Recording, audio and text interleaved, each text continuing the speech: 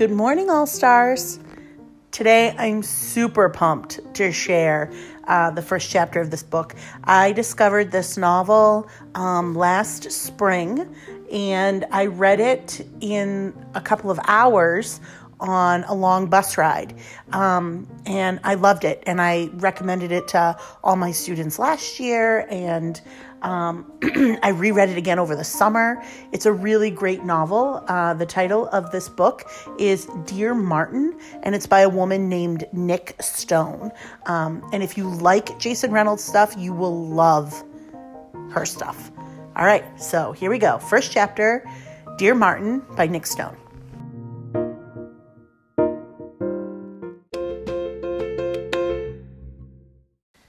Free at last? Dream on. Justyce McAllister is top of his class and set for a bright future, but none of that matters to the police officer who just put him in handcuffs. And despite leaving his rough neighborhood behind, he can't escape the scorn of former peers or the ridicule of his new classmates. Justyce looks to the teachings of Dr. Martin Luther King Jr. for his answers. But do they hold up anymore? He starts a journal to Dr. King to find out. Then comes the day Justyce goes driving with his best friend Manny, windows rolled down, music turned up, way up, sparking the fury of a white off-duty cop beside them. Words fly. Shots are fired. Justyce and Manny are caught in the crosshairs. In the media fallout, it's Justyce who is under attack. Riveting and revealing, New York Times bestseller author Nic Stone boldly tackles American race relations in this stunning debut. I believe that unarmed truth and unconditional love will have the final word in reality. Reverend Dr. Martin Luther King Jr. Part 1, Chapter 1. From where he's standing across the street, Justyce can see her, Mello Taylor, ex-girlfriend, slumped over beside her Benz on the damp concrete of the Farm Fresh parking lot. She's missing a shoe, and the contents of her purse are scattered around her like the guts of a pulled party popper. He knows she's stone drunk, but this is too much, even for her. Just shakes his head, remembering the judgment all over his best friend Manny's face as he left Manny's house not 15 minutes ago. The walk symbol appears.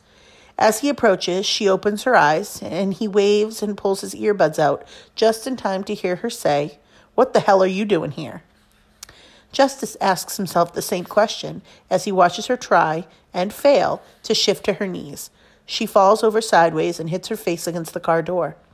He drops down and reaches for her cheek, which is as red as the candy apple paint job. "Damn, Mello, are you okay?" She pushes his hand away. "What do you care?" Stung, Justyce takes a deep breath. He cares a lot, obviously. If he didn't, he wouldn't have walked a mile from Manny's house at 3 a.m. Manny's of the opinion that Mello's the worst thing that ever happened to Jess, so of course he refused to give his boy a ride. All to keep his drunken disaster of an ex from driving. He should walk away right now, Justyce should. But he doesn't. "Jessa called me," he tells her. "Oh, she did? But don't be like that. She only called me because she cares about you." Jessa had planned to take Mello home herself, but Mel threatened to call the cops and say she'd been kidnapped if Jessa didn't drop her at her car. Mello can be a little dramatic when she's drunk. "I'm totally unfollowing her," she says, case in point.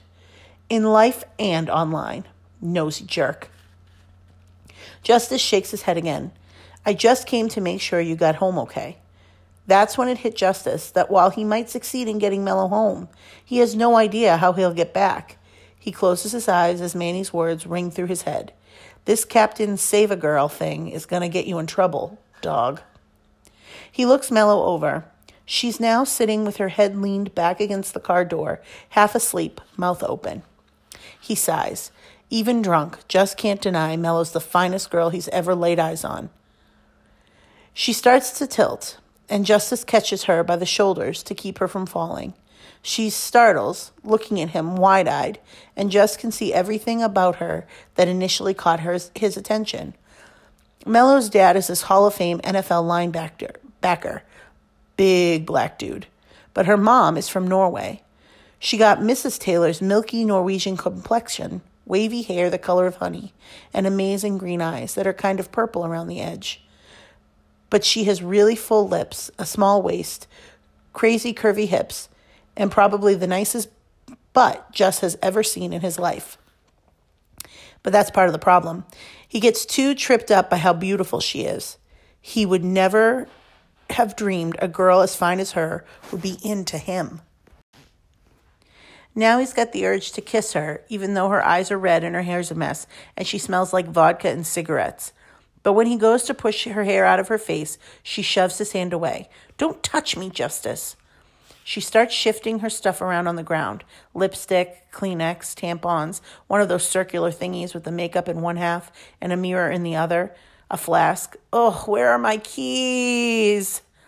Justyce spots them in front of the black back tire and snatches them up. "You're not driving, Mello." "Give 'em." She swipes for the keys but falls into his arms instead. Justyce props her up against the car again and gathers the rest of her stuff to put it back in her bag, which is large enough to hold a week's worth of groceries. What is it with girls and purses the size of duffel bags? He unlocks the car, tosses the bag on the floor of the back seat, and tries to get Mello up off the ground. Then everything goes really wrong, really fast. First, she throws up all over the hoodie Jess is wearing, which belongs to Manny, who specifically said, "Don't come back here with the throw up on my hoodie." Perfect. Jess takes off the sweatshirt and tosses it in the back seat. When he tries to pick Mello up again, she slaps him hard. "Leave me alone, Justyce," she says.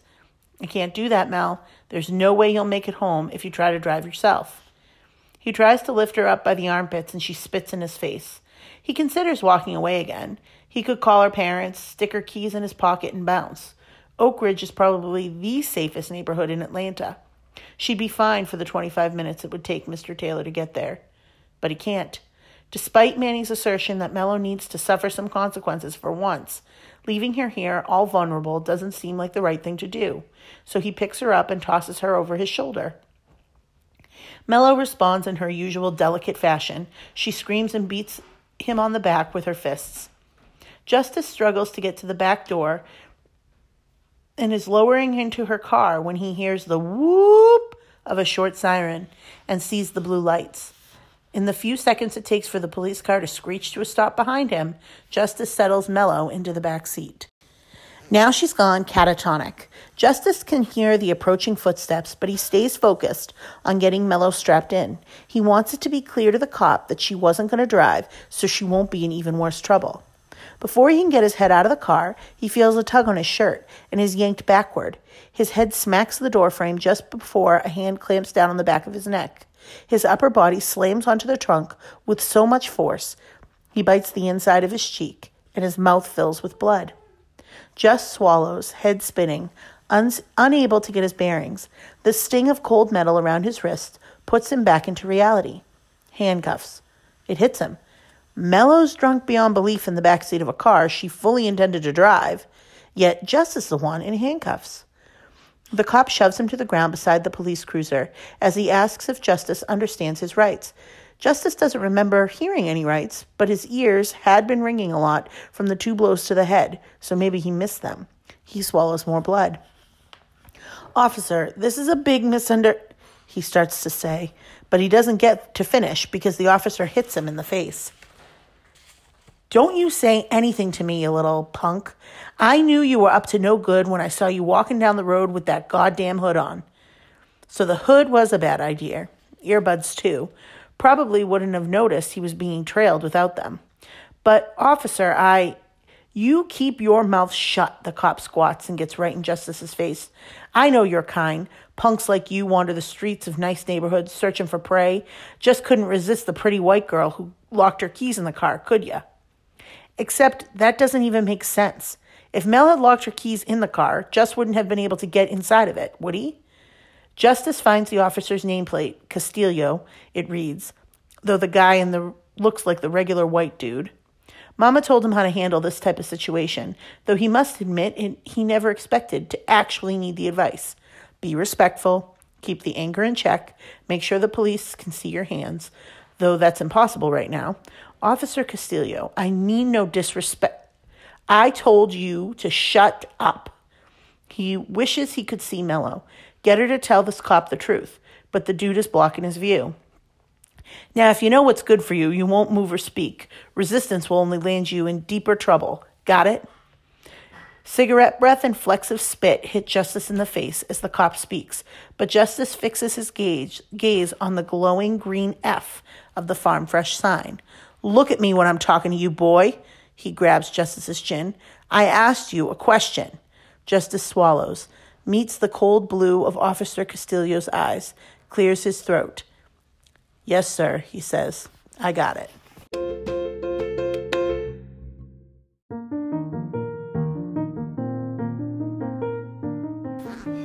So that was it. That's the first chapter of Dear Martin by Nic Stone. This book is really wonderful. It's gripping. It's a great story. It'll keep you on the edge of your seat. And like I said, if you are a Jason Reynolds fan, you will love Nic Stone. You will love her work, and you will really love Dear Martin. So enjoy.